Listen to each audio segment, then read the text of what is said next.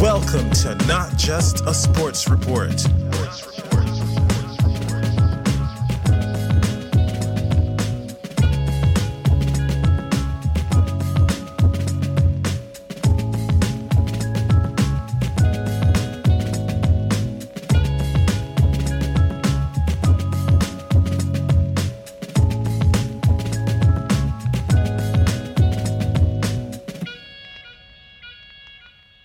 Howdy partner, and welcome to Not Just a Sports Report. Once again, back for some NRL. This time around, no snake in my boots, so feeling thankful, feeling grateful. This is the NRL weekly preview, round 16. So, wow, a fair chunk of the season played now. Now, if you've listened to the podcast before, you would know that I've split the season into three. So the first third was round one up until Magic Round.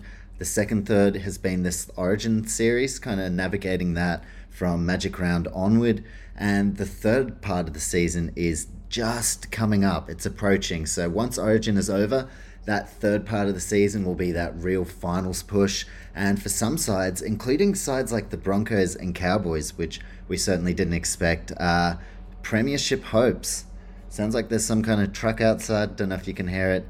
Apologies if you can. Respect to trucks. Now, I'm going to be previewing all 8 games for this weekend, as I always do each week. And unfortunately, look, last weekend was rep round, and supposedly representative round is going to be no more. It's definitely a shame. They need to work something out. They definitely need to work something out to get the internationals going. They don't put enough emphasis. Like, that's one thing. Everyone loves the Football World Cup. Even if you don't watch football, like, most people will watch their country at the very least if they've qualified for the Football World Cup.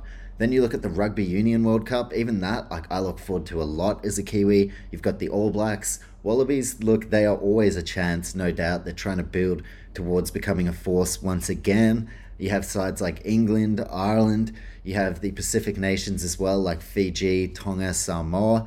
And yeah, South Africa as well, they're guns. So there's so many sides that are good in the Rugby Union World Cup. Argentina as well. Rugby League has been lacking. It's basically been New Zealand, Australia, and England for the longest time. Well, now that is no more. We are starting to really see some development, some promise, and some excitement, really, with the World Cup coming up. Now, instead of just like, okay, Australia just going to go through and win this, maybe the Kiwis will win. We've got Tonga, we've got Samoa, plenty of other sides as well. You've got like Lebanon, Cook Islands, Jamaica. That'll be a lot of fun, no doubt. And look, Samoa looked really, really good on the weekend. David Nofaluma, 4 tries. And with the World Cup incoming, look, they've got some big names that could be playing. Brian To'o, Jerome Luai, Stephen Crichton, Junior Paulo, and Murray Taulagi, all Samoan eligible. Throw in Tino Fasuamaleaui as well, and it will be very, very interesting to see who decides to represent Australia and who decides to represent Samoa, because I think there's a good chance a large portion of those players are going to choose Samoa. I would imagine Jerome Luai, given that Cameron Munster, if he stays fit, will be in front of him. Maybe even someone like Jack Whiten as well. So Jerome Luai, I don't think he'll be hurt at all. He will be very keen to represent Samoa. Throw in the side they've already got as well, and very exciting times for the nation. Had a really good win over the Cook Islands on the weekend. Obviously, we had the New Zealand Kiwis and Tonga as well. Kiwis far too good in that one. Really happy to see as a New Zealand supporter. And Michael Maguire potentially showing what he can do with a New Zealand Kiwis side. Could put him in the box seat maybe to land the Warriors gig. As a Warriors fan, I actually wouldn't mind that. And of course, I will speak about the Warriors later and their huge homecoming. I'll also speak about Joey Manu, who had a record-setting, history-making game, ran for, I think was it just under or was it just over 400 meters? Like, insanity. Joey Manu could be $1 million player, could play fullback at pretty much any club, but stuck behind Tedesco. So I'll get to that a little bit later. Of course, we had Papua New Guinea's fantastic win as well. The last game for David Mead, who is going to step aside and allow a youngster to come through and get some World Cup experience, which that happened for David Mead early in his career, and that's really classy. Like, a lot of players would have been like, he's the captain, I'm pretty sure. He could have said, I'm going to go through, have a great time at the World Cup, even if, maybe we don't do so well or whatever. Or there's a young Papua New Guinea kid who is going to miss out, but like, hey, I'm an NRL player, I'm the captain, I'm fully entitled to take my place. But David Mead, like, really admirable. He stepped aside. And if you want to talk about international development, well, that's a great call, because now David Mead allowing most likely someone from the PNG Hunters in the Queensland Cup, or someone of that kind of caliber, to step in and gain some experience and develop. So really classy from David Mead. He scored a try in his final game as well, with the Kummels upsetting Fiji. And definitely on the weekend, a key theme were the sides that had steady halves. They were the ones who got the job done. That was the same in the Papua New Guinea game, with Kyle Labert and the Sydney Roosters' Lachlan Lamb staring them to the win. The importance of international footy, no doubt, like everyone knows it. We all want a strong international game, so they need to figure out what they're going to do now that they're getting rid of rep round. International footy should be prioritised. At the end of the season, I'm not sure, like when everyone's busted and a lot of them, the big players, don't play in the tournaments unless it's a big one like the World Cup. So they need to work something out, even if it's around Origin time and you just had like, I don't know, a couple of different test series, 3 test series or something. Maybe not 3, but work into that kind of Origin period, even if you play them, fuck it, on a weeknight. Like, get it out there. It definitely should be prioritised. That is my view as far as international footy is concerned. Okie dokie, let's get to what is next on my agenda. State of Origin 2, some quick thoughts on that. Was going to do a thoughts and comments podcast, had a couple of drinks, and yeah, I got sucked up in the game. I actually did the first half, and then the second half I was just full Gus Gould mode. No, as a Queensland fan. So I'll just give some quick thoughts. Really close first half. It seemed like the Blues, I guess that kind of, it was weighing on them that they were 1-0 down.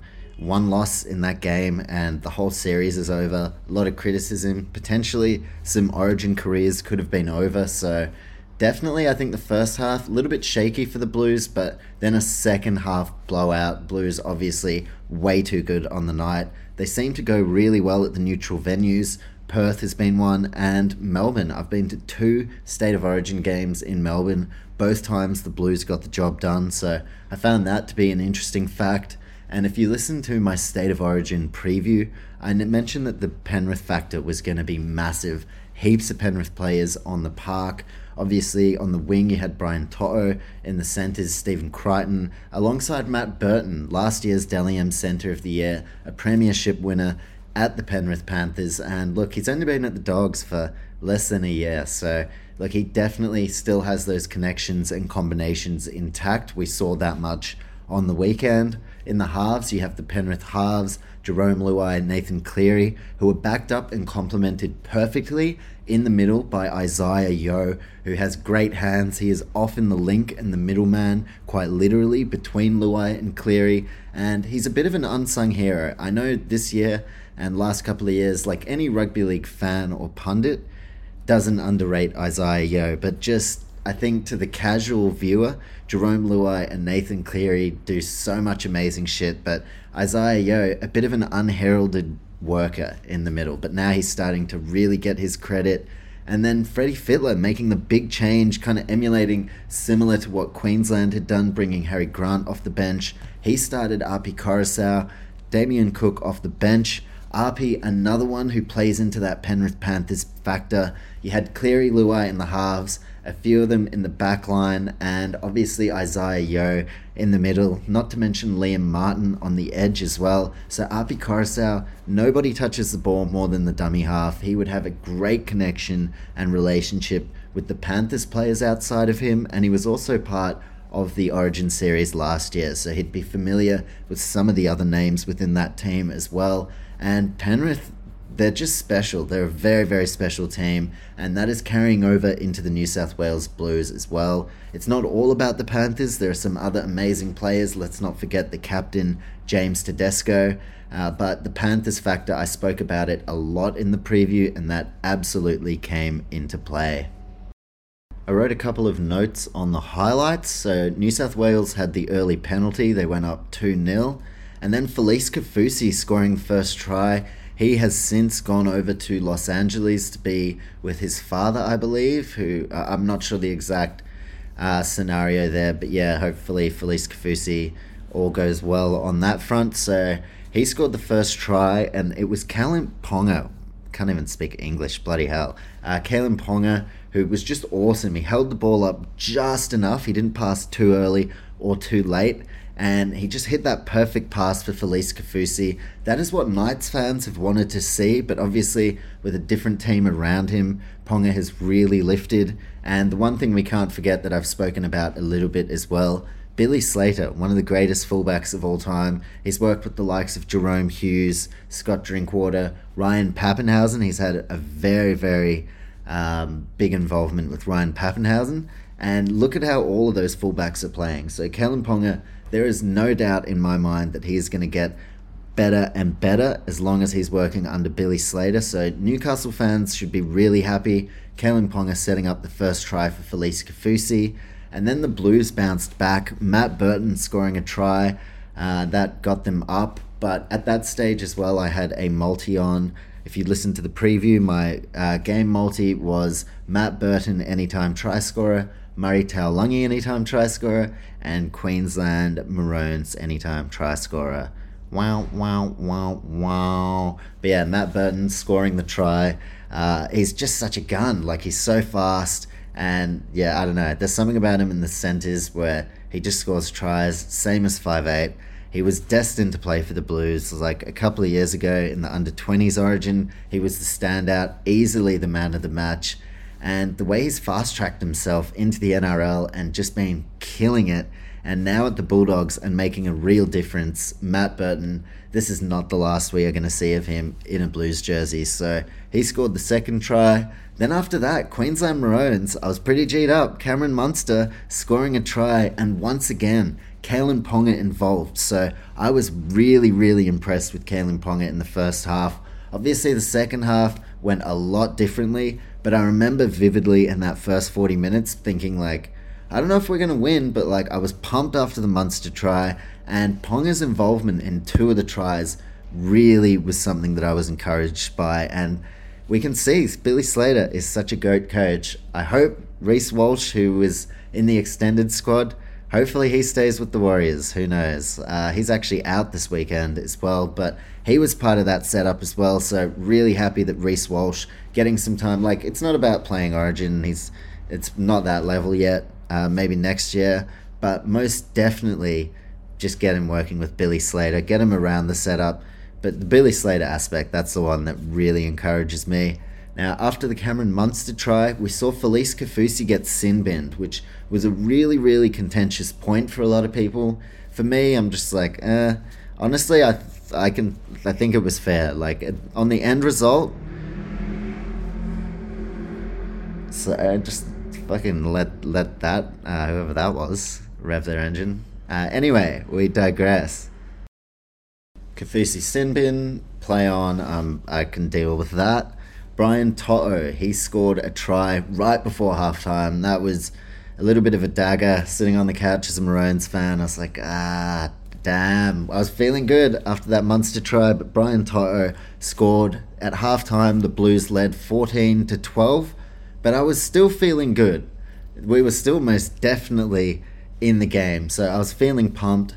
Then comes the second half. Daniel Tupou scores a try. It was Nathan Cleary with a perler of a cutout pass for Daniel Tupou, who retained his spot, had a really good game in Game 1 and an even better one in Game 2, scoring early in the second half. Nathan Cleary stepping up, and he was about to literally just blow the roof off of Optus Stadium. So a big pass from Nathan Cleary to get them started.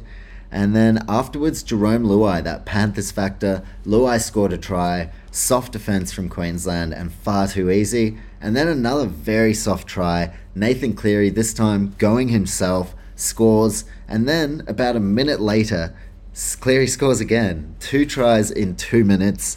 And then I was just like, oh man, that's as a Queensland fan. If I was a Blues fan, definitely would have been pumped and like happy to happy to see them, doing some dope shit. But yeah, Queensland, that was when I was like, okay, I don't think this multi is going to get up. And it was also the last leg of a really decent multi. So unfortunately, yeah, Queensland couldn't get it done. Cleary with the 2 tries in 2 minutes. And at that point, sadness intensifies. Angus Crichton also scores a try. So yeah, the Blues weren't done there. 44-12. Wow. Not doomsday, not, gonna fucking, panic, but wow, yeah, that's a drubbing. And we did get pumped a couple of times last year, so is this the go with his engines back? Sounds like some kind of truck, so I know this is like not NRL related, but maybe some kind of truck, that one. I would be interested to know your thoughts. Sorry, usually I wouldn't edit this out, but today we're just rolling with vehicles. Sorry if you're not about it. Now let's get back to the Origin. 44-12. Wow. Blues again. They're just, fuck. This is kind of what I thought might happen in game 1, and then it didn't. And so I was like, okay, no, Queensland can win. Now I've seen that Queensland can win. I thought that Ruben Cotter was a really big loss. Ben Hunt played well, but using him in the middle, he didn't have that same impact that Ruben Cotter had. And defensively, Ben Hunt, not like he's great, but Ruben Cotter just, I feel like he was the perfect man for that number 13 jersey for Queensland. The Blues, they were phenomenal. Nathan Cleary, I'll jump onto his stats in a moment, or some of the key ones, because he absolutely killed it. Matt Burton as well, as I said, he's born for Origin. I think he's going to play many, many games by the time his young career is done with. And one of the things I spoke about on the preview podcast was Api Coruscant and Damien Cook. Using Damien Cook as a number 14, how was it going to work? And they didn't have a huge bearing on the game. I guess they did, but it wasn't so evident compared to Cleary and the like. They just let their halves and everyone else do their thing. But Api Coruscant and Damien Cook, obviously it was a success. 44-12 screams that was a success. So I think they'll stick with that in game 3. And a successful decision from Fetty Fittler to recall Jake Trbojevic and Angus Crichton, both of them having killer games. And Freddie Fittler, not afraid to bring them back in the fold. No Josh Adokar though. So still no Josh Adokar, who couldn't have done much more to earn his spot back in the side. He is the fastest man on the planet after all, but Daniel Tupou, it would have been pretty stiff to drop him in that same sense. Now jumping onto the stats for Origin, Nathan Cleary, 2 tries, 2 try assists, 24 points. 24 points. And if you throw in the 2 try assists, that's like 32 points contributed from Nathan Cleary directly. So that's how impressive it is. I'm not going to dwell on it heaps because there's a lot to get to in this podcast. I don't want to keep you too long. I've still got to go through all the games in round 16, but 24 points for Cleary, 32 points of involvement, which is huge. The 2 try assists were awesome, 2 tries himself, and Nathan Cleary, no doubt the MVP. Looking at some other stats, Patrick Carrigan, 43 tackles. I think he'll start in game 3. If Ruben Cotter is not fit. Brian To'o, he was remarkable. 261 run meters, 2 line breaks and a try.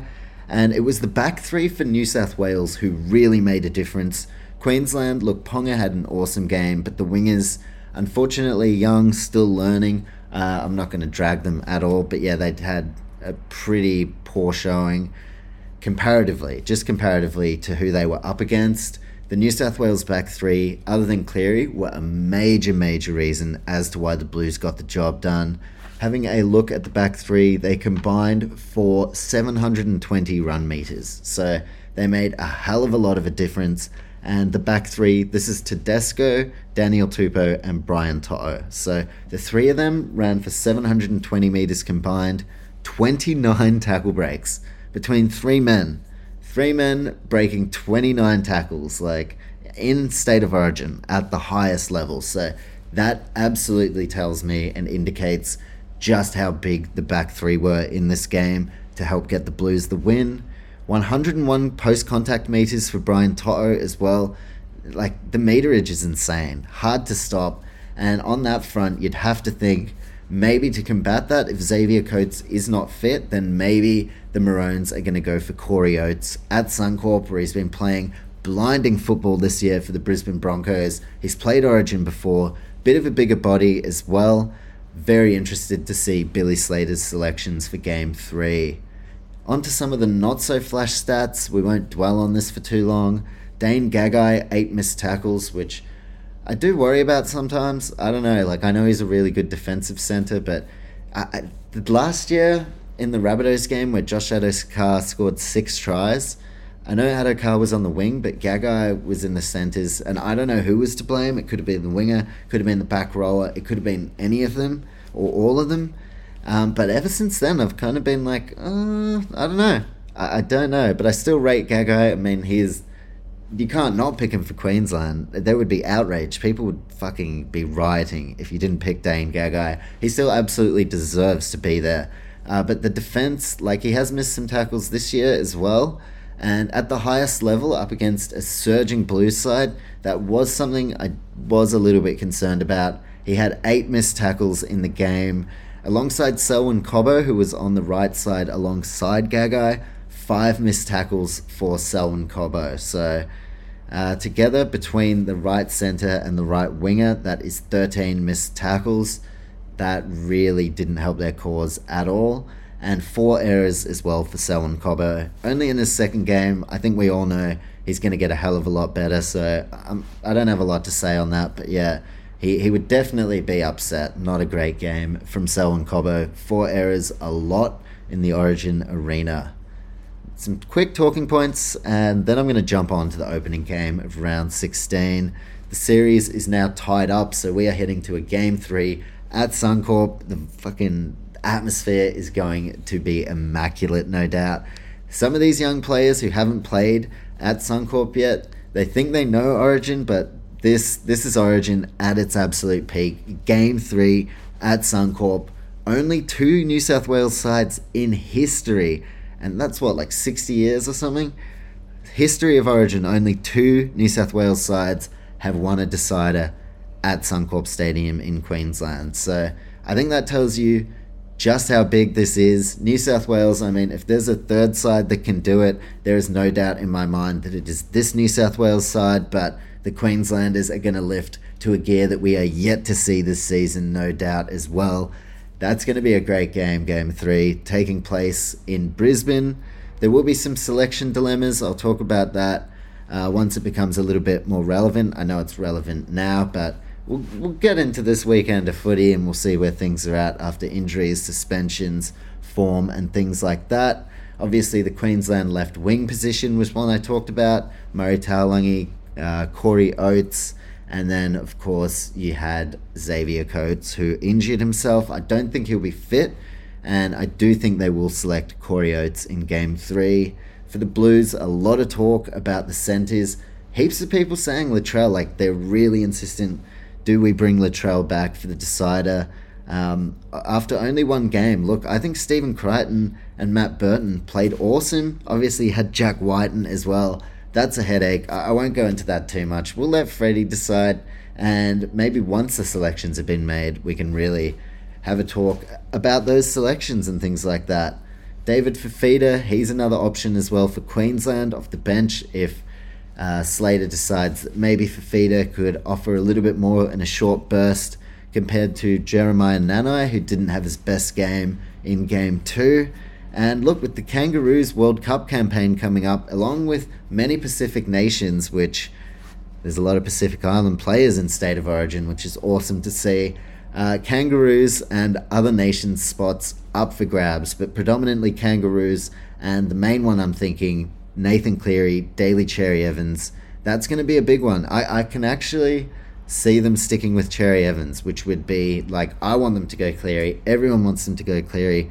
But I can see Mal Meninga going Daly Cherry Evans. So I think this third game is going to have a massive, massive bearing as to which way the Australian Kangaroos decide to go come World Cup time. And let's not forget that they'll go Munster at 6 if he's fit. So DCE and Munster with a pre-existing combination, but Cleary, I mean, it would be crazy for him to not be playing. He is the best player in the game, you'd have to say right now, along with others, but fucking hell, best halfback in the world. So you'd have to pick him. Pock him? Gee whiz. Okay, moving on from State of Origin 2 now, but yeah, definitely some World Cup battles coming up, and no doubt I will jump into a preview for Game 3 when that comes up. Now it's time to jump in to round 16. And kicking off the action is our Thursday night fixture at Four Pines Park, where the Seagulls are going to be hosting the Melbourne Storm in what, in my opinion, so far has been the best rivalry of the modern NRL era. Both sides just having such a long sustained success. Storm a little bit more so, but the Seagulls, well, under Des Hasler, no side knows how to rattle the Storm more than a Hasler-led Manly Seagulls side. But when you look at the ladder, this one, it definitely tips in favour of the Melbourne Storm, even though they are the away side. Much better form. They are sitting second on the ladder, whilst Manly are sitting 10th, and that is solely due to their inability to be able to defeat top 8 sides this year. And after that Cowboys comeback, well, the Seagulls season is really starting to slip away. They've had a bye round, they've had rep round, like a lot of guys played, but Hasler has had a chance to reset, try recalibrate and work out exactly where they go from here as far as trying to push for finals football, but their season's slipping away fast. That makes this one a must-win, and you can't ask for many tougher games in the NRL other than maybe the Penrith Panthers, so this is a must-win game for Manly and a really, really tough one to do so. I know that they are like a chance. I think a lot of people know that they are a chance going into this one because they have the ability to really push the Storm and in a tight contest get on the fucking top. Geez, that made little sense. Anyway, Manly are 0-8 against top 8 sides this year, so I've lost faith in them. I picked them against the Broncos, against the Sharks, a couple of other games as well. Maybe, I think I picked the Rabbitohs to beat them, but the Manly Seagulls, that has been the common theme all season. They are still yet to beat a top 8 side. And look, this is a danger game for the Storm because of that, because Manly have been trying. They just shit the bed so hard against Cowboys. And against the Eels, they also just lost that one. So they were really close to winning. But yeah, it seems like they just can't find what it takes to beat a top 8 side. Has the rep round and the bye round changed anything? Well, we're going to have to wait and see in Thursday night football. Now, on to the team news, courtesy of NRL.com. Josh Aloiai is out with some concussion issues after playing for Samoa on the weekend, so Sean Kepi moves into the starting lineup and Taniela Paseka onto the bench. Quite literally a big inclusion. Daly Cherry-Evans and Jake Trbojevic will be backing up. Pretty short turnaround given that they played on Sunday, and also backing up from rep round we have Tolu Kola, Christian Tuipulotu, Josh Schuster, Kieran Foran and Marty Tapau. So they're going to have to get things going pretty quickly. Not a lot of time to collect their thoughts after the representative round. We also had that beautiful Schuster moment when they were singing the anthem for Samoa. There was, of course, the story, he and Keith Titmus, who passed away last season at training. Really, really unfortunate. It wasn't a training incident. He passed away at training. Really good mates with a lot of boys that we see in the NRL now, especially throughout that Manly system. So that was a really unfortunate thing to happen, especially by now, potentially. I mean, you don't want to talk about these things really, but he could have been playing NRL by now for sure. He was a really quality player. And Josh Schuster, look, they felt like at some stage they were going to represent Samoa together. That was a dream of theirs. Unfortunately, Keith Titmus no longer with us, but you saw how emotional Josh Schuster was during the national anthem, tears flowing, and that was a really emotional moment, no doubt, and a big case as to why we need things like representative round to take more of a priority or just be more of a priority. Now, for the Melbourne Storm, we see that Cameron Munster, he was named, but he has since been pulled from the game, obviously has his shoulder issues. Felice Kafusi is out as well. Chris Lewis will start in the back row. Jaden Nikorima on the bench. I was wondering whether he'd go to 5'8", but we have seen that Ryan Pappenhausen back in the side at fullback, so that is a massive inclusion, and that will see Nick Meaney, well, he's been moved to 5'8", so it looks like Nick Meaney will play 5'8", and eventually in the halves, look, maybe Jerome Hughes in a couple of years will take a really big deal. Jonah Pizzette, he's a young halfback at the Storm, Newcastle Junior. He fucking killed it in the New South Wales under-19s game, 4 try assists. And Melbourne Storm, if they keep him, my goodness, like, the things they do at the Melbourne Storm, it's just crazy. Really excited to see Ryan Pappenhausen back. Jonah Pizzette yet to make his debut, but I'm sure we will see him at some stage. Maybe not this year, though. On to the key battle for this game, and that is the halfbacks. Daly Cherry Evans up against Jarome Hughes. For the Seagulls, DCE will be their captain, also the Maroons' captain, and he will be stinging coming off a very disappointing game up against the New South Wales Blues. As I mentioned as well, he is gunning hard to retain that spot as the Kangaroos' incumbent number 9? Far out.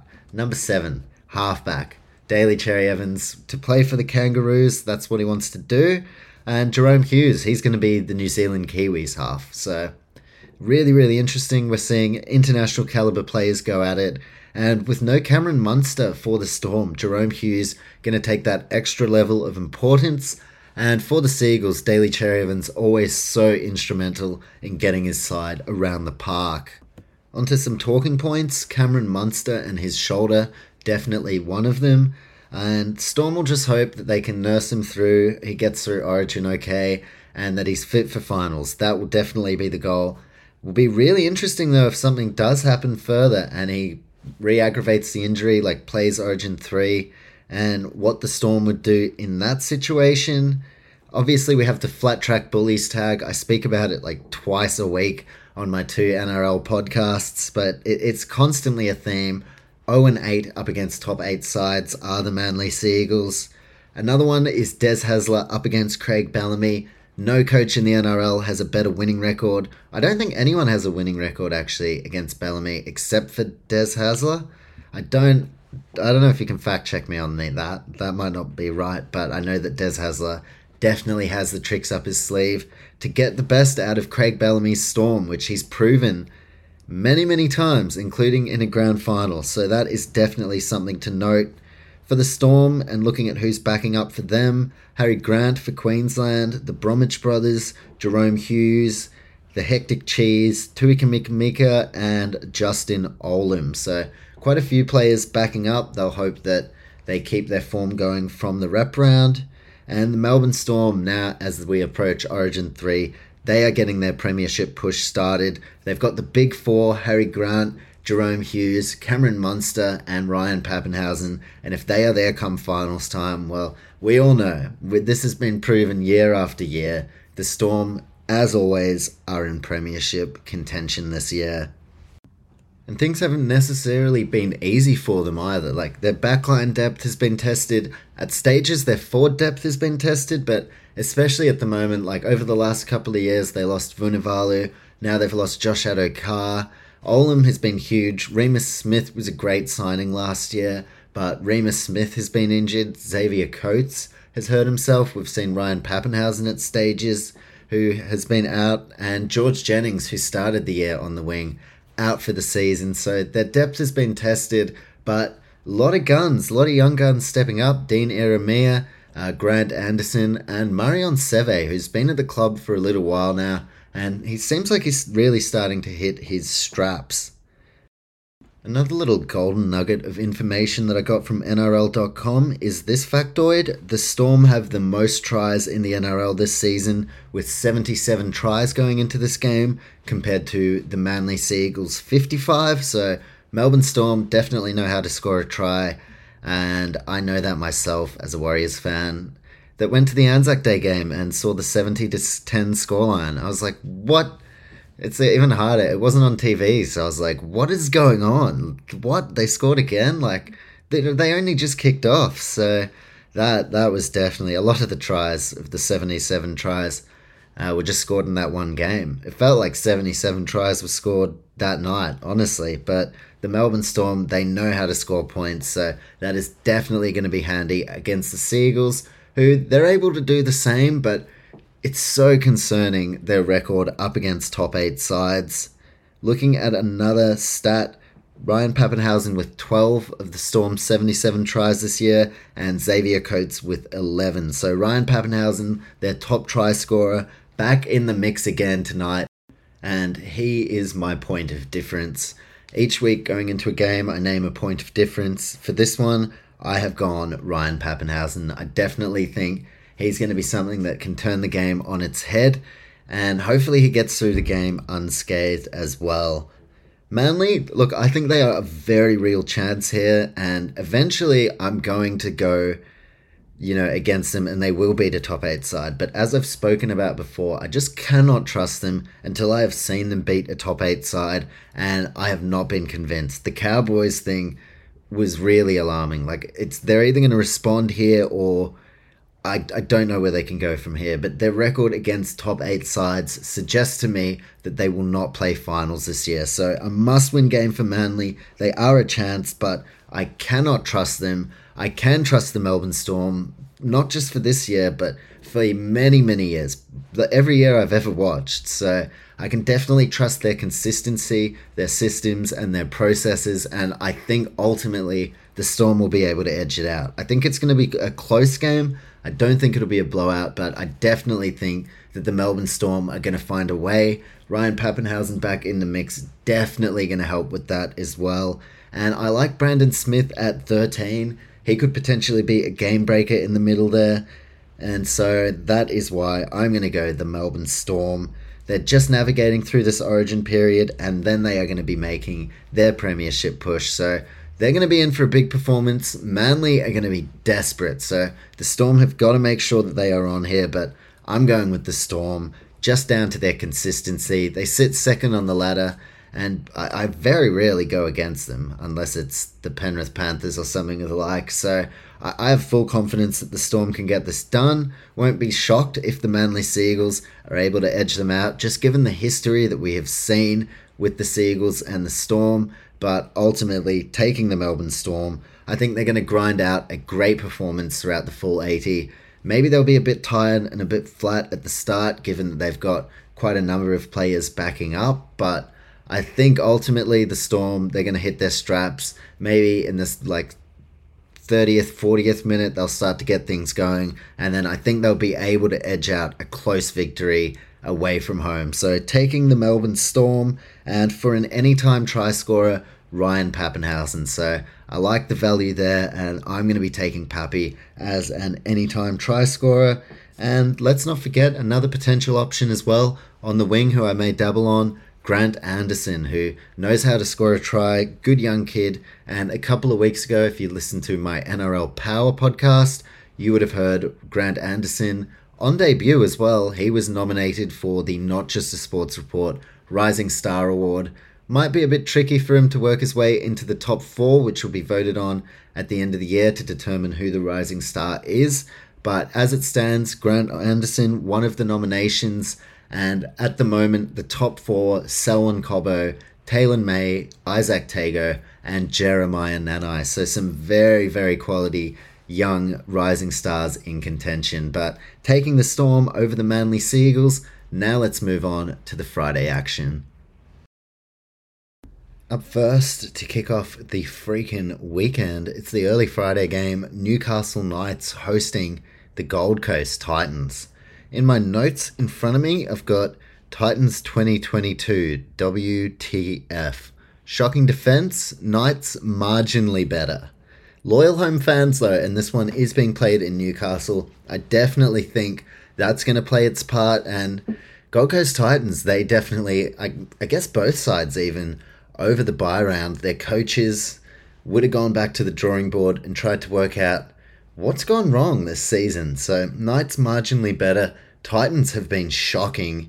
Looking at the ladder, Knights are 12th. So I would say, in my opinion, looking at the ladder, And judging on what I've seen in the first 15 rounds of the competition, Knights are out of the finals race. They're not in the wooden spoon race. They're kind of stuck in purgatory. So that's definitely interesting. Knights sit 12th. And they've got 5 years to really build something special and win a premiership. They can build around Kalen Ponga, who they've signed for 5 years.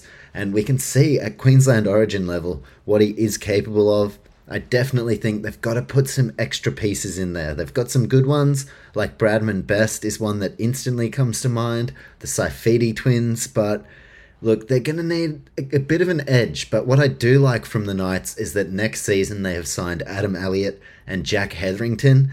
And look, it's not going to fix all their problems, but I do think they were missing a real edge in terms of their middle forwards. So Jack Hetherington and Adam Elliott, both massive signings for Newcastle. And I'm interested whether they sign Anthony Milford. I thought he was off to the Dolphins, supposedly has a handshake agreement, so I do still believe he'll be off to the Dolphins. But will the Newcastle Knights try and make a play? Supposedly they are. They're going to offer a couple of years as opposed to the Dolphins' 1 year offer. So Newcastle could definitely keep Anthony Milford.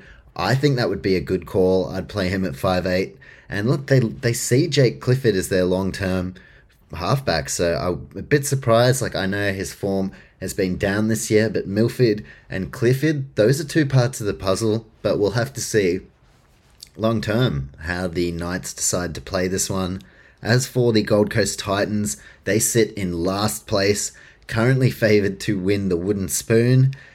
Not really on track in terms of their new goal of 2 premierships by 2030, maybe 2 wooden spoons by 2030, more realistic. Currently riding 5 consecutive losses into this one, and the Gold Coast Titans, here is a full-on shit stat for you. 10 losses in their last 11 games, so Gold Coast Titans going worse than I actually even thought they were. The losing 10 of their last 11 kind of slipped by me. That's not good, is it? No wonder they sit last. Now, after the rep round, they've had a chance to refresh and reset. Will we see a better Gold Coast Titans this time around? Well, they've got David Fifita back, so that is a big point as well. He was one of their huge signings. Tino Fasua-Malawi has definitely been living up to the kind of marquee player status, but David Fifita, it's been a bit of a head scratcher, and when he's on, he is on, but I don't know. It's a head scratcher, the David Fifita situation. So I'm hoping he comes back and we start to see him play his best footy again. But at the moment, Gold Coast Titans, they are just trying to get off the bottom of the ladder and avoid picking up that dreaded wooden spoon. Looking at this game as well, Kalen Ponga is out. He's been having concussion issues, so that's definitely unfortunate. But I think it's best to just take caution with those kind of things. And another theme for two sides who are now out of the finals race, their halfbacks from last year, gone. No Mitchell Pearce for the Newcastle Knights, and I spoke about this at length in the preseason when I did my season preview podcasts for each team, my apologies. And I went through the Newcastle Knights and I talked about what many people were talking about, the no Mitchell Pearce situation with him going over to Catalans in the English Super League, and we've seen them struggle. It's been a big loss for them. Same can be said for the Gold Coast Titans. No Jamal Fogarty, no finals. So yeah, definitely the experienced halfback theory coming into play. Looking at the team news for this one, as I mentioned, Kalen Ponga out, Tex Hoy comes in at fullback. Word is that he is off to Hull FC in the Super League to get some more game time. I think that's a good move for him. Step it up. Like, you don't want to be playing New South Wales Cup and then like little bits of NRL. I think you'd be better off week in, week out playing in the Super League. So I think that's a great signing. And supposedly Tex Hoy has an NRL clause in his contract. So if another side comes along and says, hey, we'll give you a deal, then he'll explore that. So very interesting, because I did talk about how maybe the Panthers were going to try and bring back Tyrone May next year. Well, that was a shit tip from me, basically. Tyrone May has extended with the Catalans Dragons for a further season. And there was talk at the start of this year, the Panthers were looking at Tex Hoy maybe as a bench utility option. So maybe, just maybe, the Panthers might make a play for Tex Hoy. at a minimum kind of wage price tag, although there are a lot of fullbacks in front of him. Maybe they'd be playing him as a 5'8", but yeah, we'll see if he ends up getting an NRL deal. Otherwise, it looks like Tex Hoy off to Hull FC, but he will be playing fullback for the Knights this weekend. We see on the extended bench for Newcastle, Daniel Saifidi and Bradman Best, so they haven't been named in the 17, but we'll have to watch and monitor whether they come into the game day side. And it's going to be a 5-day turnaround for Dane Gagai. He is going to be wanting to bounce back. I think he'll have a good showing. Hopefully, given he's a little bit older now, and I mean, I've never played State of Origin, so I've played footy, but I've never played State of Origin, so I was kind of thinking, not everyone's a drinker, but when you're young, you go out, have a few drinks, piece of piss, a little bit hungover the next day, whatever. But then you get a little bit older and, you have that same big session and you wake up and it's just like, oh my God, I'm so sore and like, ow, what the fuck? So potentially, I mean, that's a pretty poor analogy, but for Dane Gagai, he's played a very intense Origin series. When he was a bit younger, maybe the body bounced back a little bit quicker. Now, maybe a little bit more sore after those intense games. 8 missed tackles as well, but I think we'll see Dane Gagai put in a great bounce-back performance in this one. As I mentioned, David Fifita returns on the bench for the Gold Coast Titans. Tino Fasua-Malawi and Moake Fotuaika bocking up. That's a new one. Keep that one in there. Keeping some silly ones in there today. Why not? Why not? Mo Fotuaika, he is backing up or bocking up, whatever you prefer. But I thought bocking up, if I left that, people might be confused. I guess, no, you would understand bocking up. Anyway, Paul Turner, 5'8". He was my one to watch for the Gold Coast Titans going into this season. I was sad the Warriors lost him. Glad to see that the Titans are persisting with him in the 6 jersey. That sees AJ Brimson in the fullback jersey. My key battle for this game is the halves, or are the halves. You've got Anthony Milford and Adam Clune up against Paul Turner and Toby Sexton. Clune, a more experienced halfback who he's looking to make himself a regular starter in the 7 jersey this year. That's why he moved from the Dragons. And he's had time to develop, gain some experience up against Toby Sexton, who that's kind of been something where the Titans have been exploited. Toby Sexton, I have no doubt he's going to be the long-term halfback for the club. But yeah, it's definitely been an area where they've struggled. Not all down to the young halfback either, but the Jamal Fogarty loss proving to be a big one. So the halfback's definitely going to be a big battle. And the 5'8", Paul Turner up against Anthony Milford. They are more the ball runners, the flashy X-Factor kind of style. So both halves are going to have to work together for each side to try and get things going. So really excited. That is my key battle for the early Friday night. And point of difference, Greg Marzhew on the wing for the Titans. He is such a meter maker, gets out of his own end, can score a try too. I think Greg Marzhew is going to be a big point of difference in terms of just making meters and starting the Gold Coast sets in style, but it's how they keep their sets going and whether they can complete them and the like that is going to be a massive indicator as to whether the Titans can actually win this game, which I guess the Knights are beatable, but definitely at home, the Newcastle at home advantage is absolutely a factor in this one. And in my opinion, the Titans are an absolute shell of the 2021 side. Very disappointed for them. And for the Knights, as I've mentioned, they have the home ground advantage. So I'm going to be taking the Newcastle Knights. I think in what will be a close one to get the things started. Can't even speak English once again. I think the fans are going to lift Newcastle. I think they'll be making some noise, and that's going to be enough to give Newcastle just that little bit extra to get over the line. So I'm going to be taking Newcastle Knights over the Titans, and that would keep Titans on the bottom of the ladder. So, anyway, Knights over Titans. Let's move on now to the Friday night game. And this one is definitely one that piques interest, given that you have a side in the Penrith Panthers, the home side, in front of their crowd who have a great energy about them. The reigning premiers who look destined at the moment to go back to back if all things go well, who definitely, they're living up to the lofty expectations up against the Sydney Roosters. Kind of the opposite. They were the last side in one of the few sides or the only side really in a long, long time that managed back-to-backs in the NRL modern era.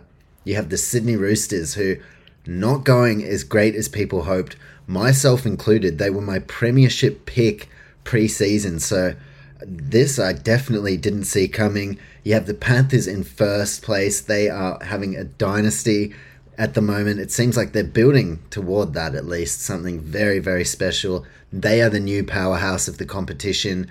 And when I compare them to my AFL side in the AFL, obviously, the Melbourne Demons, they won the premiership last year, were awesome, had an undefeated start this year, but there's been some incidents, players punching on and the like. So, like, that kind of spoke to me. Like, I was like, okay, it is very hard because I support the Warriors and the Demons had been shite for the longest time. And in the rugby union, I go for Auckland Blues, who are only just coming good now. So I don't really know what it's like to support a great side other than the All Blacks and the Queensland Maroons. But for this, I was just looking at the Demons and thinking like, okay, it's actually really, really hard to keep the egos in check, keep the powerhouse moving. And then I was like, wow, well, the Penrith Panthers, they've done just that. They're all playing for each other. They are playing for their area, and they're pretty much all local juniors. So the Panthers, what they've built is phenomenal. Like, I cannot speak highly enough of what the Penrith Panthers are doing. You've got Nathan Cleary, who it's his side. He is leading this era as the captain alongside Isaiah Yeo. And this year, it shapes as a great year to pick up another premiership, given that Api Coruscant and Viliami Kikau leaving the club next year.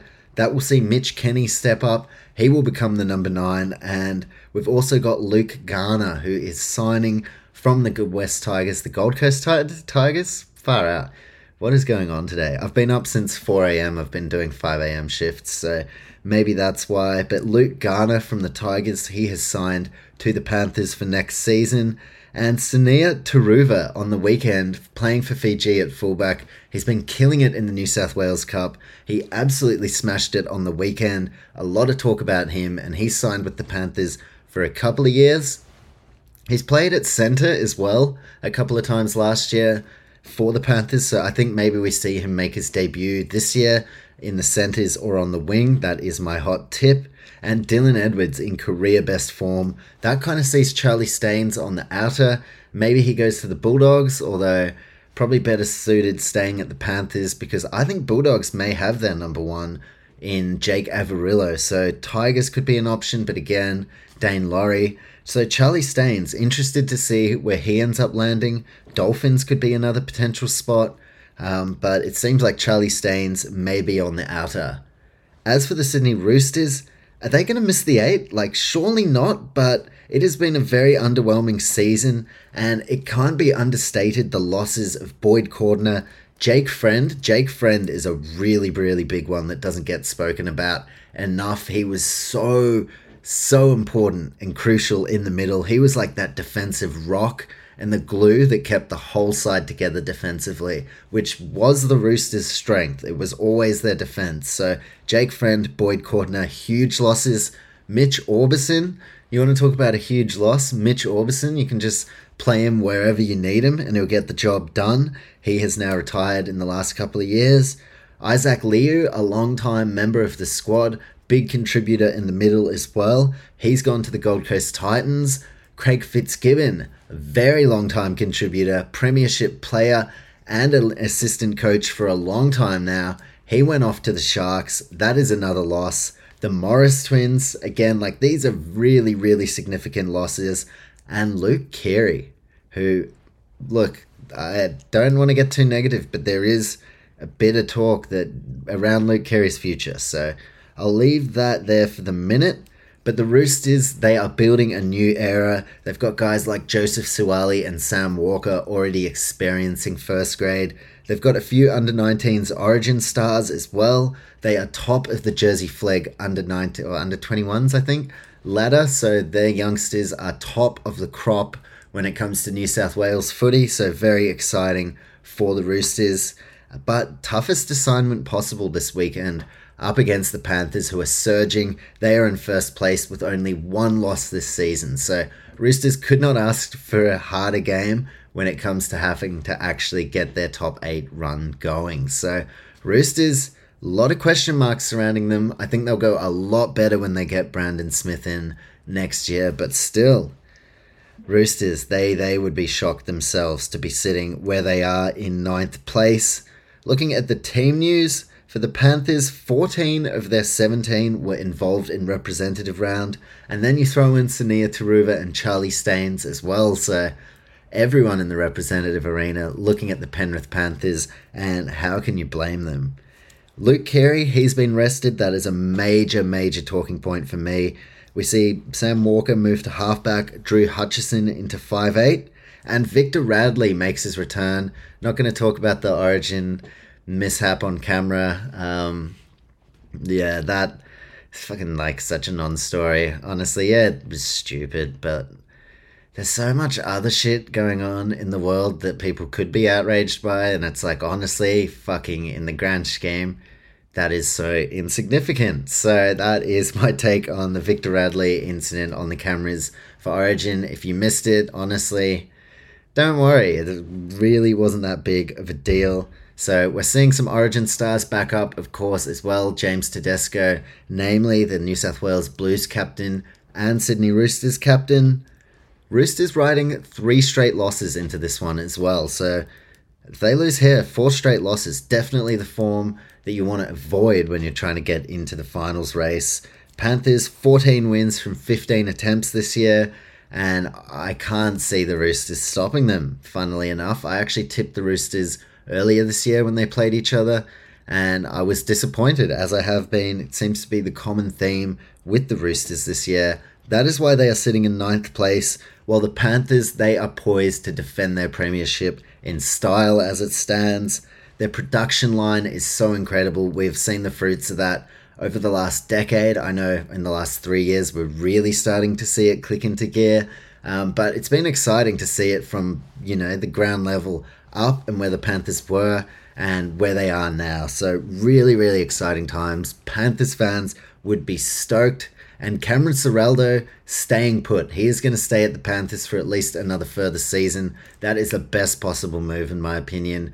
All the clubs that were after coaches have had a long-standing kind of common theme again of sacking their coaches in recent times and being a bit of a basket case. So I think Ciraldo definitely making the right move to stick with the Panthers.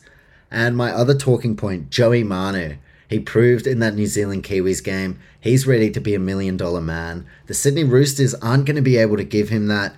And look, I know he's signed with them for, I'm not sure exactly how long, but he did recently re-sign with them. But Joey Manu, I think next time his contract is up, he's got to go and become $1 million man. He's got to be playing fullback. He knows better than me. I'm not saying he's got to, but surely, he's so damn good in the fullback position. James Tedesco in front of him. And for the Roosters, eventually Joseph Suaalii looks like he'll be their number 1. So Joey Manu, I would love to see him have a crack in the number 1 jersey full-time at NRL level. Clubs definitely going to be lining up for him. And if Christchurch in New Zealand get their rumoured 18th NRL team in the next few years, well, Joey Manu, wouldn't he be a sensational marquee player? Obviously, we've got to wonder whether he actually wants to leave Australia. Maybe he doesn't want to go back and live in Christchurch or live in New Zealand, but that could be a huge marquee signing, and that would really move the needle. So definitely a watch this space. Joey Manu, will he eventually play fullback somewhere? In my opinion, it would be a shame if he didn't. Roosters fans, though, they would be more than happy to utilise him wherever they can.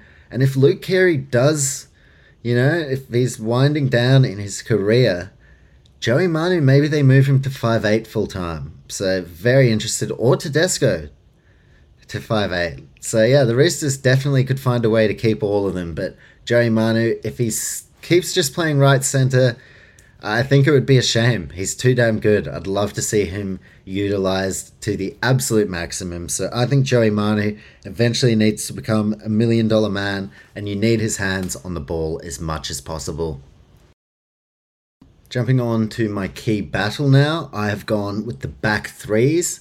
For the Panthers, like obviously I spoke about New South Wales and their back three, all of them featuring in this game. For the Roosters, Tedesco and Daniel Tupou. And for the Panthers, had to think about that one, Brian To'o. So the back three is going to be really, really important for Penrith, To'o, Dylan Edwards and Taylor May. And for the Roosters, Tupou, Tedesco and Suwali. So I'm really excited to see the back threes in action. Really, really excited for Dylan Edwards up against Tedesco as well. Because Dylan Edwards very unlucky to be stuck behind someone like Tedesco because he is killing it. And very may, like if Tedesco was injured and Pappy was out, Dylan Edwards, I think, could have deserved a shot at fullback for the New South Wales Blues. So he is an absolute gun. Cannot speak highly enough about Dylan Edwards. And my point of difference in this game, I've gone with Nathan Cleary, Isaiah Yeo, and Jerome Luai. Their link in attack, their contribution in defence, and just the team around them as well. Cleary, Isaiah Yeo, and Jerome Luai, I think they're going to combine to really create some headaches for the Roosters. They're going to be too good, that's just my opinion, but I can't go against the Panthers here. So taking the Penrith Panthers over the Sydney Roosters. Alrighty, let's get on to the Super Saturday action now. I was just thinking about Matt Shervington when he covered Super Saturday. That was a vibe. Matt Shervington, Shervo. Where is Shervo? If he doesn't have a gig, I can't pay him, but I would definitely get Shervo on for some content. But yeah, moving on from Shervo and on to the Super Saturday action, we have the Bulldogs who, ahead of the rep round, they were killing it. 2 huge wins for them. They are hosting the Sharks, who are right in the race for the top 4. Unfortunately for the Bulldogs, Mick Potter, he has been ruled out with COVID. Now, he's not playing. He was an awesome player for the Bulldogs with Dally M winner. But he won't be coaching them this weekend. Either David Ferner or Craig Sandercock will be taking over. But Mick Potter, maybe he gets the role as the full-time coach. That's definitely a watch this space. If they keep going the way they are, wow. I mean, yeah, it'll be interesting. There have been examples, like, again, not the same sports, but I go back to AFL. A couple of years ago, the Carlton Blues had a similar situation. Their caretaker coach took over, did an awesome job. They signed him and it didn't quite work out, but different sports, different men, and I would be happy to see Mick Potter get a go, but we'll see how the Bulldogs go for the rest of the season. Dogs, 2 straight wins before rep round. The Averillo switch to fullback, that has been the biggest game changer in the Bulldogs season. Mick Potter was the one who decided to make that move as well, so definitely something in Potter's case. And Matt Burton, talk around his future, given that he signed to play under Trent Barrett. Trent Barrett no longer coaching the club, and Matt Burton, at the very bare minimum, he needs to know who's going to be the coach going forward before he makes his big decision, because every club's going to be after him. So, like, even the Panthers will probably be like, do you want to just come back and play in the centres? But every club will be after Matt Burton. It's going to be a matter of who can come up with the money, and Dogs a great chance of keeping him, but they need to show him a way forward and what the future looks like next 3 to 5 years. As for the Sharks, well, they have major top 4 and premiership aspirations. They are sitting in 4th position as it stands. I've been a huge fan of their form this season. They've exceeded my expectations. I thought they were going to go really well long term under Craig Fitzgibbon, but they're just fast tracking it. They are going so well this season. They are killing it. 4th position. Wade Graham, his future's been talked about this week. Looks like he may re-sign for 1 further year, but he has his eye on going over to France and playing, looking like maybe the Catalans Dragons. So whether that's next year or the year after, that looks like that's going to happen. But Wade Graham, definitely a huge part of this squad. Obviously, he's the captain, so leading this side this weekend. For the Dogs, they sit in 13th place. They were dead last, and the last couple of weeks have totally changed things. Now they're in 13th, starting to see the light at the end of the tunnel. And Josh Adokar, he's playing Origin-like form, hasn't been selected, but he has been living up to his marquee price tag. Also, I was listening to Six Tackles with Gus, Phil Gould, and he briefly dropped, like really quickly, but didn't get into it at all, that the Bulldogs were talking to a rugby union player, or that he was talking to a rugby union player, but presumably that would be on the Bulldogs' behalf, right? So that is definitely an interesting watch this space. Whether that's a young up-and-coming rugby union kid, we don't know, or whether that's an established star. Maybe Marika Korobetti. I mean, I don't know what their contract situations are like, but there are a number of potential guys that they could be going for. So that was something that interested me. Tom Wright, who plays for the Wallabies, could be an option. Is it an Australian player? You'd have to suggest it is, but maybe it's a player from somewhere else and they could really be about to pull a bit of a Swifty here. I mean, if it's a Kiwi player. So really interested as to who the Bulldogs are looking at in rugby union and whether that is something that should be reported on and talked about, or whether I'm just making a big deal out of nothing. But definitely a watch this space. Now, for my point of difference, I've gone with Seifert Talakai in this game. We've seen him tear sides apart before. He is going to be up against young Jacob Kiraz, who has been killing it in his own right. But Seifert Talakai, he's going to want to hold on to that Origin jersey. A bit of talk that if someone is going to make way for another player like Jack Whiten, that it would be Seifert Talakai. So I think he's going to want to silence a lot of the doubters and say to Freddie Fittler, like, hey, you know, why drop? If it ain't broken, don't fix it. They absolutely smashed Queensland. I know when it was over, that was when Talakai came onto the field. But in this game, at NRL level, I think Seifert Talakai, a massive point of difference in what could be a bit of a close game, given how the Dogs have been playing as of late. My MVP, most valuable player, Nico Hines. For the Dogs, Matt Burton. For the Sharks, Nico Hines. And my key battle, Josh Adokar up against Sione Katoa. I'd say one of them's going to score a double. And yeah, there's going to be some tries scored. Those two very, very notable try scorers. Josh Adokar head-to-head with Sione Katoa. Really keen to see that one go down. And I'm hoping to see some more good signs from the Dogs. That would be awesome. But I'm going to predict the Sharks here. I think Cronulla have more to play for. They're trying to protect their position in the top 4. They're in the top 8. They're entrenched in the top 8, but they are trying to work their way into the top 4. And yeah, if they get a win in week 1 of the finals from the top 4, all of a sudden, like, maybe we're not thinking deeply about it now, but all of a sudden at that point, people would be blowing up like, holy shit, these guys may very well be premiership contenders.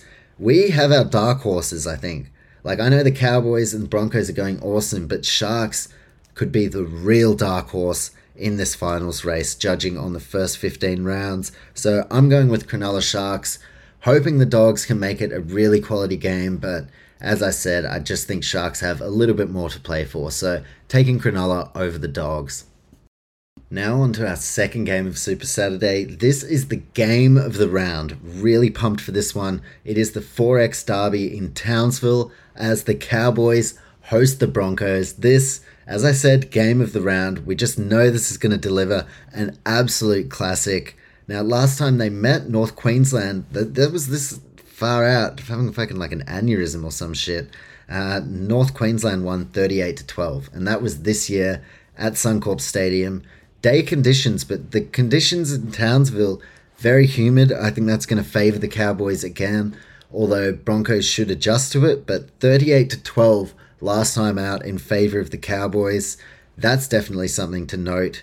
Another one is in this game, Selwyn Cobbo and Katoni Staggs up against Valentine Holmes and Murray Taulagi. That is a battle that I am really, really looking forward to.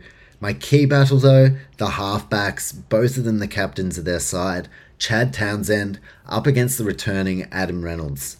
Both of them could very well be in contention for a nomination alongside Nathan Cleary for the Dally M Halfback of the Year. And Chad Townsend and Adam Reynolds, they've kind of mirrored each other. Whilst playing very different games, they've come to struggling Queensland sides from Sydney sides as premiership winning halfbacks. and they've been able to move the needle. So my key battle in this one, Chad Townsend up against the returning Adam Reynolds. And also a big note here, Luciano Leilua signing from the West Tigers. He will be making his debut for the Cowboys in this game. Checking out the ladder, Cowboys sit in third place whilst the Broncos are fifth. So major top four implications in this one. Broncos will definitely want to get the wood over the little brother in the North Queensland Cowboys. But Cowboys, they'll want to go 2 from 2 this season. They definitely look like a top 4 side.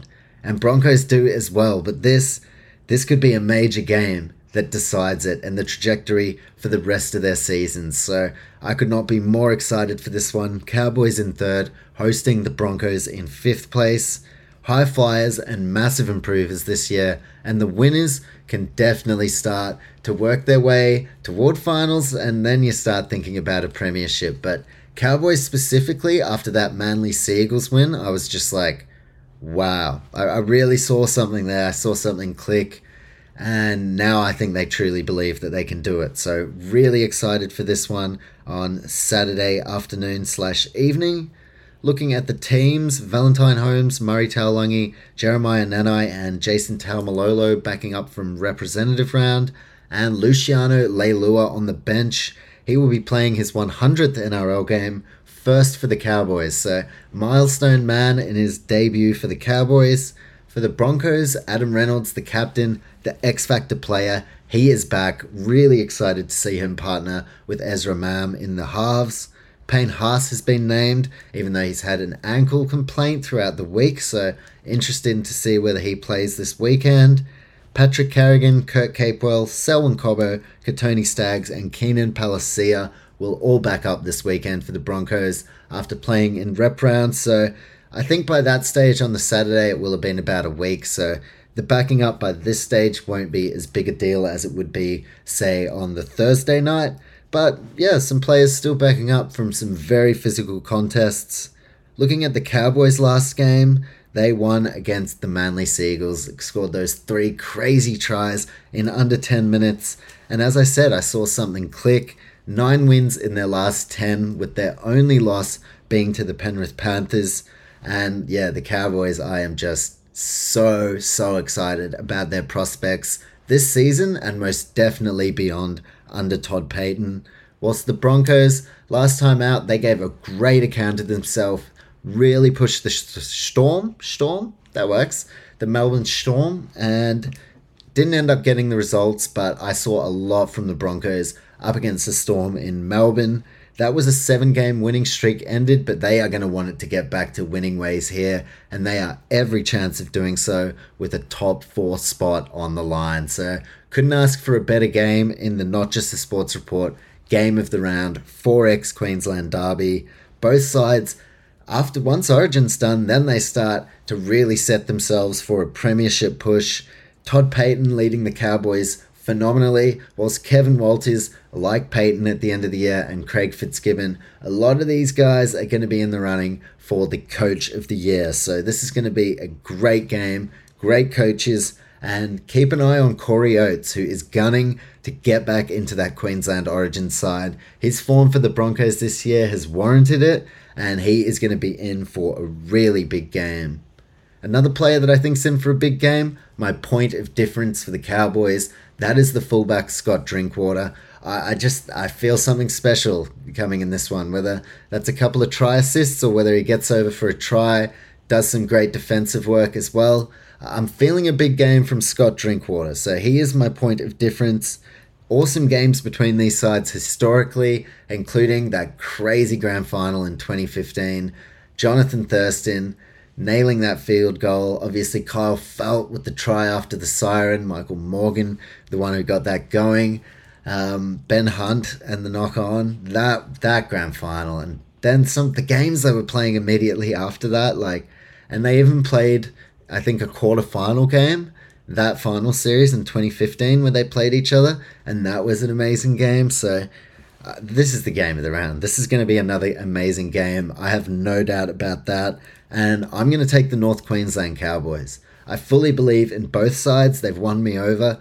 but I have a lot of belief in the Cowboys. I think Todd Payton is the right coach, and this one's a really tough one. Derbies are always hard to predict, no matter where they are on the ladder, but both of these sides in amazing form. I'm taking North Queensland, though. Can't wait to sit down and watch it, 'cause the Broncos have threats all around the park, but I'm going to take North Queensland Cowboys. I think ever so slightly, given that they are playing in Townsville. A lot of sides have struggled in Townsville up against them this year, and whilst the Broncos will be probably better suited than any other side to come to Townsville and get the job done in those conditions, I just think, there's a few just small factors, like my point of difference, Scott Drinkwater, the halves, Dearden and Townsend, Taumalolo, Reece Robson, Todd Payton, home crowd. Just those little kind of things that I'm in a very tight one, leaning me toward Cowboys. So I think North Queensland are going to finish this year. I think they can finish in third. I really do. So I'm taking the North Queensland Cowboys over the Broncos here. All right, 3 games to go. Not heaps in the notes as well, so we'll get through this fairly quickly. We've got the Saturday night fixture, the Rabbitohs hosting the Eels. Fucking hell, who knows how this one's going to go. Eels in 6th place, Rabbitohs in 7th, so this one does have a big bearing on where the sides finish. Eels 4 points in front of the Rabbitohs as well, so this is crucial for the Rabbits. If they lose this, then they kind of float around as the most likely side to drop out and lose their spot, alongside the Dragons. Roosters in 9th as well. A bit concerning, but Rabbitohs, they need to steady the ship badly and get a win here.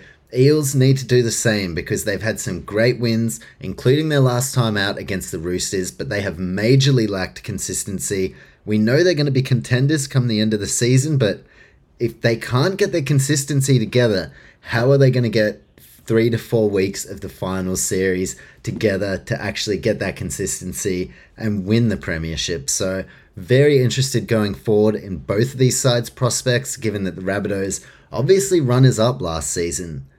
Looking at the teams, Latrell Mitchell makes his long-awaited return. That is a major boost for the Bunnies, and he's already been talked about in the Origin arena, so getting him back in there, that tells you exactly how big of a boost this is for the Rabbitohs, and Latrell is a major key to their finals push. So he couldn't come back at a better time and supposedly fitter than ever. So that is a big in for the Rabbitohs. That moves Cody Nikorima to the bench and Blake Taaffe drops out of the side. For the Eels, it is the same 17 that got the job done against the Chooks. If it ain't broken, don't fix it. Talking points for this one, Latrell Mitchell back. As I mentioned, he's the major key. Damien Cook, Cody Walker, Cam Murray, they can't do it alone, and Latrell Mitchell, he has that spark, he has that X factor, and if he is fitter than ever, then this is a major, major turning point for the Rabbitohs season. So hoping that Latrell at fullback, and I think with his ball skills, that this will make a massive difference, because the cohesion within their backline has been off this year comparatively to the last 5-10 years. So the Bunnies have been needing Latrell at the back to just organise, get things going again in both attack and defence, and it's a huge boost for the Rabbitohs. Both sides have been majorly inconsistent this year. They could be pushing for the top 4, but it's been their inconsistency that has really hurt them and left them, especially the Rabbitohs, vulnerable to potentially falling out of the 8. So that makes this game a really big one. Major ladder implications, especially for the Bunnies, who are teetering on the edge. You don't want to leave it too long. And they did get beaten comprehensively last time out by the Dragons, who are now in 8th place. So that was a real turning doors moment. And if the Roosters can get their shit together, if the Sea Eagles can get their shit together, and if the Raiders can get their shit together, then all of a sudden, if Bunnies lose this one, oh, yeah, one of those operations. So Bunnies, no doubt, they need to get it together here. My key battle is going to be in the middle. You've got guys like Cam Murray, Mark Nichols, Tavita Tola for the Rabbitohs, up against the stars for the Eels, Regan Campbell-Gillard, Junior Paulo, And of course, Ryan Mattison, who is killing it this year, has been playing really well for a long time now, but has gone to another level in the middle this year and re-signed with Parramatta as well. So I think looking at that, you'd have to give the edge to Parramatta when it comes to that key battle. That could really sway me in terms of my tip. My point of difference, Mitch Moses. He is a halfback who's playing as good as any in the competition up against Lachlan Ilias, who is still definitely developing, not as experienced, doesn't have that game maturity that Mitch Moses has. So that makes Mitch Moses a massive point of difference. In my opinion, it's really hard to trust either side, and that's why I'm going the Rabbitohs. I've gone, I think in the middle, it seems like Parramatta will have the edge. I had Mitch Moses as a point of difference. Micah Sevo back. Reed Marnie. And that's kind of like just judging on how these sides go. I'm like, okay, Eels look pretty good in this one. I'm going to go the Rabbitohs. Yeah, both sides inconsistent. So a bit of reverse psychology here. I'm going to take the South Sydney Rabbitohs. Let's see how this one goes. I was very disappointed by their showing up against the Dragons, but Latrell Mitchell, really big in. Eels, they've been searching for consistency. Let's see. I'm going the Rabbitohs. Reverse psychology pick, South Sydney Rabbitohs over the Eels. Now let's get to the real shit. Yes, these sides may be trying to avoid the wooden spoon, but on Sunday, this game is taking place at Mount Smart Stadium, Auckland, New Zealand, in front of a sold-out crowd. I am stoked. This has been a hell of a long time coming. And look, I grew up in New Zealand, in Auckland. I went to Mount Smart Stadium. When I played rugby league, the Warriors were the side I watched. They were the guys I looked up to. And we've never won a premiership. We have loyal fans. And we're based in New Zealand. We travel over. And yeah, like Mount Smart, it's a special place. And it has sucked not seeing them play at Mount Smart for so long. And massive respect to, was it Albury? I'm trying to work out exactly where it was. I believe it was Albury at first and then Redcliffe. So massive respect to the communities that did take the Warriors in. It is no slate on them at all, because without them, I mean, they gave the Warriors a home. So thank you to everyone involved in that. But the Warriors have sacrificed so much to keep the competition going. In round 1, 2020, they travelled over to Newcastle. They lost. I was disappointed as hell in their performance. But then with COVID and implications, they had to stay. They had to stay from round 1. They flew over there believing that they were just going to fly home. And yeah, they got stuck over there. And they've been back on like holiday and stuff, but it's been a hell of a long time. Think about everything that's happened from around March 2020 up until July 2022. So a lot's happened, and all that time they have been away from home, away from Auckland, their base. The fans have been without their team over there in New Zealand.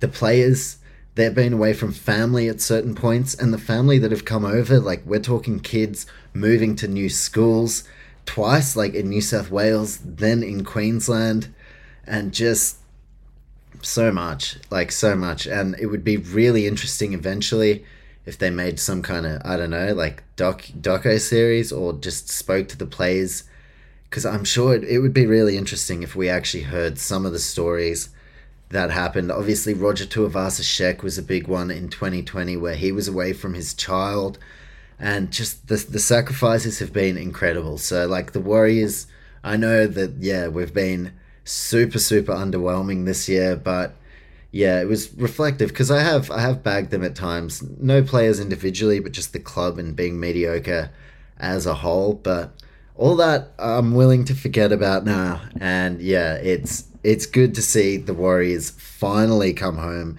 It has been a long time coming. 1,038 days between games at Mount Smart Stadium. So it's fucked. It's fucked. It's actually fucked. And they did it, and they kept the game going. And now they get to be in New Zealand. And yeah, some players will stay in Australia or whatever after this season. They won't stay with the Warriors.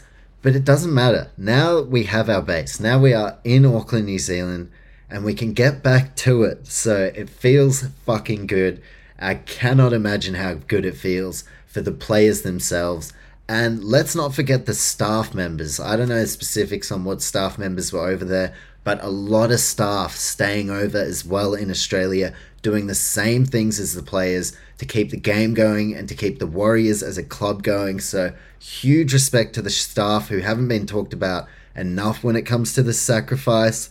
And there's a lot more to life than footy. So for them to have all put their lives on hold for this long, been away from family and missed moments that honestly more important than a game of football, especially given, the Warriors, we haven't made the 8 in any of these years, and a lot of the time not playing for points, so toward the back end of the season. So they've missed some really significant life moments, and time is more important than anything. Time is more important than football, and they have had a lot of time taken away from them. And yeah, it's their life has become football. That is what their life has become. And it's nice for footy players to have a life outside of football as well, which these guys haven't had. But I think now the camaraderie is going to be there. Some of these guys have ridden through this the whole time alongside each other. And I think ultimately this is going to be something that we look back. And although the Warriors are going poorly now, I will say I wasn't overly impressed with Nathan Brown being appointed as the coach anyway. And greatest bloke, super great bloke. But just I wasn't pumped for him to be the coach. So now we just need to get someone in there. I would like Michael Maguire, Shane Flanagan. Those would be two I would definitely take on board. Christian Wolf already rejecting the Warriors' advances, but much more to life than footy, as I mentioned. Now is a big turning point for the New Zealand Warriors. And another shout out to Ken Maumalo. Actually, I was slightly emotional. As emotional as you can get when reading a Teamless Tuesday, I would say. Seeing Ken Maumalo named for the Tigers, obviously remembering when he played his last game up against the Storm, and he was crying and he was leaving the Warriors. And the first year, 2020, I believe he was one of the players who ended up going home to New Zealand as well. And yeah, it's wild. Ken Maumalo, he came over game 1 or round 1, 2020 with the Warriors as a Kiwi, living in New Zealand, his home as a Warrior, got stuck over there. The whole COVID pandemic, the Warriors have never come back to Auckland as a team since then. And Ken Maumalo now finds himself living in Sydney. So he never got to have the homecoming and the return. So shout out to Ken Maumalo. I'm glad he will be there for the Tigers. Hopefully he has a great game. And yeah, I'm so pumped for this one. For the Warriors, key stat here, 4th coach since 2020. Stephen Kearney, Todd Payton, Nathan Brown, and now Stacey Jones. So a lot of guys at the helm in a short amount of time. They're going to be looking at a 5th coach in that time period pretty shortly as well. So Warriors consistently rolling through coaches. Next, Nathan Brown, I like he was an okay short-term fix, but the Warriors need to move the needle. We need to pick someone and stick with them. And if it's Michael Maguire, I don't care if fucking Buzz Rothfield is coming on 360 and calling, Madge deplorable and saying the Warriors should go in a different direction. We need to pick someone and stick with them and give them time. And it has to be someone like a Michael Maguire or a Shane Flanagan who has a proven track record. And if it's a rookie coach, that's fine. I'm still confident with that, but we need to pick and stick with someone. So 4 coaches since 2020. It's been a hell of a long time. A lot has happened since round 1, 2020. Even more has happened since the Warriors last played 1,038 days ago in Auckland. But it is a new chapter. It is now time to move forward. Warriors on a 7-game losing streak. So if they want to move forward, this is the best time to get that win. Because 8 straight losses, then all of a sudden that totally dampens the return. And I'm not expecting big things for the rest of the season, but this is the turning point. This is the new chapter. And it is finally, after a hell of a long time to move forward. Tigers, they're not much better than the Warriors, who are on the 7-game losing streak. Wests with only 1 game won in their last 7. Also, Termination Tuesday. Nathan Brown and Michael Maguire both getting sacked on the same day. Stacey Jones up against Brett Comorley here. With talk, potentially the Tigers are going to keep Brett Comorley as the coach beyond this year. They like his philosophies. We'll have to watch this space, but Brett Comorley up against Stacey Jones here. The other big contender for the Tigers job, John Morris, who I would definitely take at the Warriors. He's someone, if the Warriors said, hey, come coach us, he's someone I'd definitely be happy to give him some time. But West Tigers, if they don't go with Comorley, then I do believe it looks like they are going to go with John Morris. And the Tigers halves, future up in the air. You've got Jackson Hastings, who, if there's not a lot of clarity with what the Tigers are doing, he may very well move on elsewhere. You've got Luke Brooks, who I think it's best for all parties if he goes to another club. And Adam Dewey, who is off contract. Come November 1st, he can talk to other sides.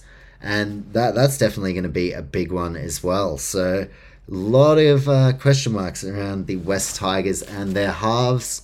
As for the Warriors, they sit in 15th place, Tigers in 14th. So this does have wooden spoon implications, unfortunately.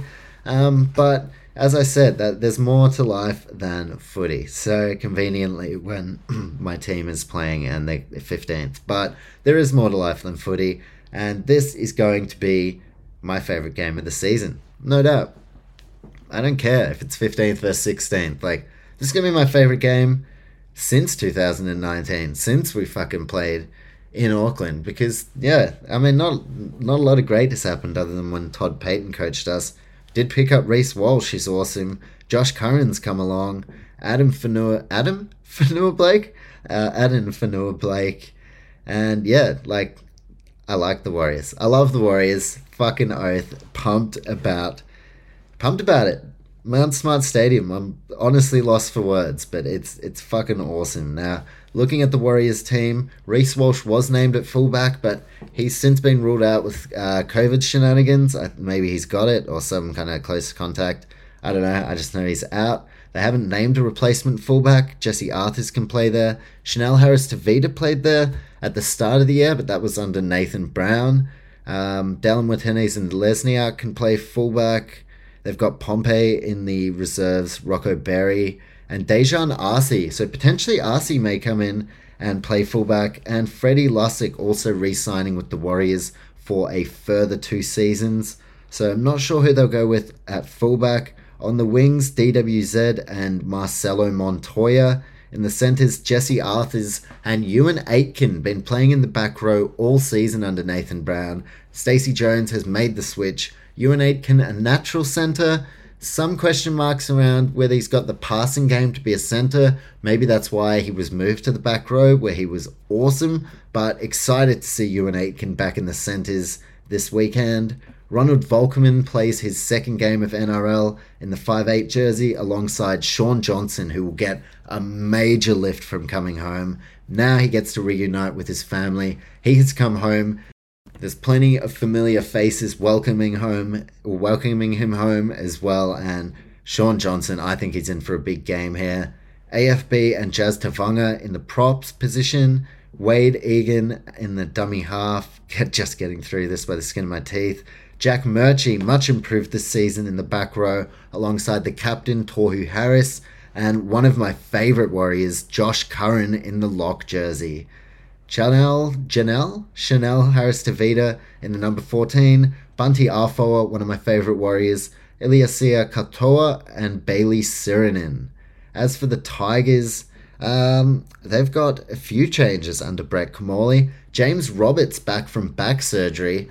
Ouch, back problems fucking suck. So hopefully James Roberts good to go. Brett Comorley's also named New Brown at number 9. So no Little, no Jake Simpkin. New Brown getting the start in the 9 jersey. Adam Doohy on the bench again with Luke Brooks. Despite talk maybe he'd get dropped for this one, Luke Brooks still in the halves. We see Alex Twal out with a long-term injury as well, which is really unfortunate for him. And on the bench for the Tigers, a young prop, Fonua Pole, either Pole or Pole. I'll have to check how that's pronounced, but he'll be making his debut. And David Nofaluma for the Tigers, coming off a 4-try performance for Samoa. On the other wing for the Tigers, Ken Maumalo, a former Warrior, getting to play at Mount Smart Stadium in the biggest game in a fucking long time, pretty much since the grand final 2011. So, yeah, it's a huge one. I'm really, really pumped. Massive shout out to the players, staff, everyone involved at the Warriors for getting through this, and now we look forward. My key battle in this one, Sean Johnson up against Jackson Hastings. The halfbacks are going to have the final say in who wins this game. Could go to Golden Point. It could be a very close one. So Sean Johnson, Jackson Hastings, that is my key battle. And my point of difference, the home crowd. Mount Smart Stadium, Auckland, New Zealand. That is going to get the boys over the line. Point of difference, Mount Smart Stadium and the Kiwi fans. My opinion, I've told you my opinion.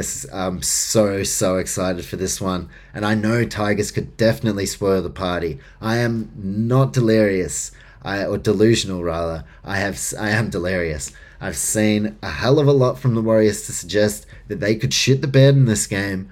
But I'm keeping the faith. It's a new chapter. Forget about the old chapter. They would have shit the bed for sure, but this is a new chapter. So hoping we can get this new chapter off to the right start, and that would include no bad shit. So I'm going with the New Zealand Warriors. Fucking oath I'm going with the New Zealand Warriors. I'm sure you could tell. Sorry for Tigers fans that was such a biased pick, but fuck yes, we kept the game going. We stayed in Australia. Fucking, you guys are 14th, we're 15th, honestly. Like, if you guys were like 7th, maybe I'd be like, yeah, but hey, we're both in this together. We've both been equally shit for like a decade, Tigers fans. So, no disrespect to you guys, but I'm taking the Warriors. And look, the future of both clubs up in the air. We'll have to see who the coaches are long term. There'll be more to speak about on that front as the season goes on and there are more developments. But for now, we focus on the present, and that is that the Warriors are home, and I think they're going to get home in this game. So, taking the New Zealand Warriors up against the West Tigers. On to the last game of the round now, and I'll just preface this by saying Raiders are my second team. My dad's from Canberra, and I've always grown up I'm from New Zealand, so Warriors are my side, but I've always grown up watching Raiders games as well. So they're my second team, so I do support them as well. I'm really impressed with the Dragons in patches at points this season, including in their last outing against the Rabbitohs. But yeah, I will have a little bit of a lens on the Raiders here, given that this is really important for their season. So I'm just going to put that out there because this is a really, really big game for the Dragons as well, who are in the 8. So arguably, like, Dragons better, bigger game for them, and Raiders, if they lose this, then their finals hopes could be in tatters. You have the Dragons, who are in 8th place, and if they win here, then all of a sudden fans get really pumped about the finals, and I'm sure they already are, but Dragons starting to get things going, so that is really exciting for them. As for the Raiders, they are in 11th. There's still a chance though, and yeah, as I said, I'm really pumped for them. I hope they can get it done here. Warriors, like, the homecoming is such a huge deal for me, but they are no chance of playing finals. So I am also clamoring on to the Raiders and hoping they can make a late run. Really big fan of all the players in their team as well. Love Ricky Stewart as a coach, and I went to the Raiders game against the Roosters in Canberra recently. That was an awesome experience. This one, a huge point here as well, is that fucking hell. This is the first of 2 meetings between the two sides this year. So they're going to play again. And if one of these sides goes 2 from 2 against the other, that could equal finals. If Dragons beat the Raiders twice, that could be enough to see them qualify for finals if they can keep the ship steady. Whereas if the Raiders, if they beat the Dragons twice, that could very well see them take that spot in the 8. So this is a crucial game. This is the first of a 2-game series, and whoever gets the win here will be a massive chance of kicking on. So really, really great way to finish the round on Sunday. And in round 22, these sides will meet again in Canberra. So Dragons will really want to get this one done. Raiders away from home. If they can get the win here, then they will have a lot of confidence going into their home game in Canberra. In terms of the team lists, quick shout out on the extended reserves, Trey Mooney. Huge fan of his. I was actually at his debut game in Canberra. Really been keen to see him get a crack in the NRL for a while now. Now he has, and he was my one to watch going into this season. Huge fan of Trey Mooney, and he absolutely killed it for the New South Wales Blues in the under-19s origin. So excited to see Trey Mooney in green for years to come. Now, same 17 for the Dragons after the Bunnies thrashing. They were the ones who thrashed the Bunnies, not vice versa. So how could you change that team? Same 17 for St. George. For the Raiders, Jack Whiten comes back. Huge talking point around Origin, and does he play on the bench? Does he play in the centres? Does he not get selected at all? A lot of talk around Jack Whiten. His first and foremost focus, though, will be the Raiders and their season and finals hopes, so that is a big inclusion for the Canberra Raiders this weekend. And Chance Nicole Klukstad, he returns on the bench. Xavier Savage retained in the fullback position.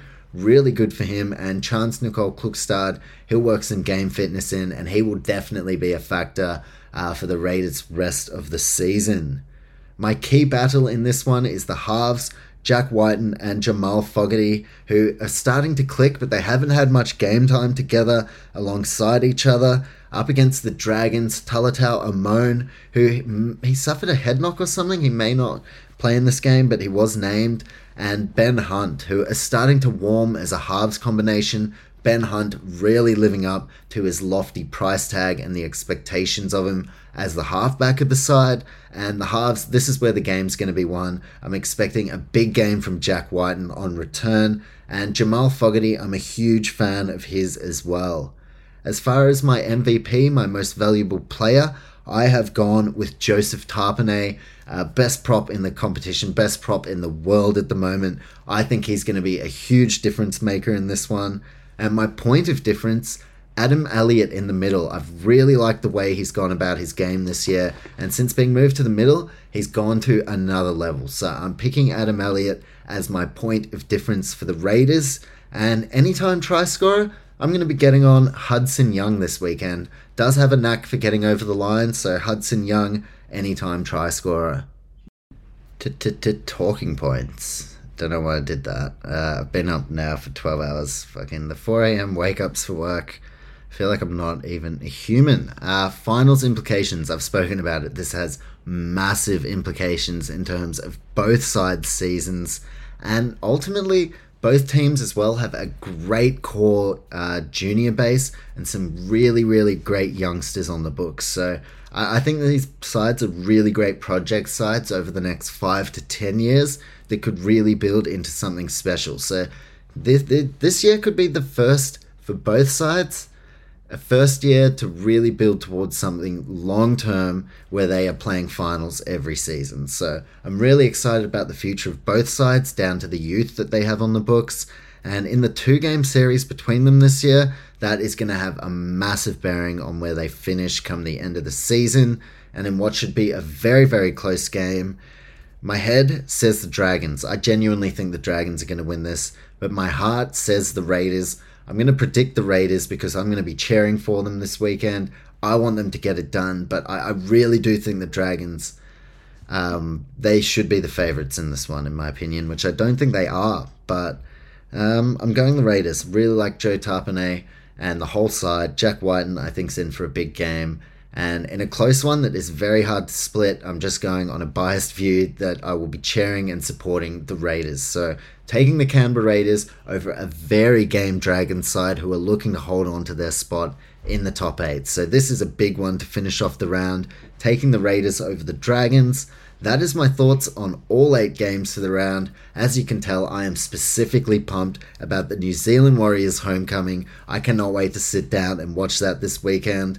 If you enjoyed the podcast, make sure to follow us on Instagram at Not Just a Sports Report, and you can also follow us on whatever podcast platform you're listening on. You'll be able to see whenever new content drops, and I'm telling you, there's more content, plenty more on the way. If you like UFC, I'm dropping one in a few hours.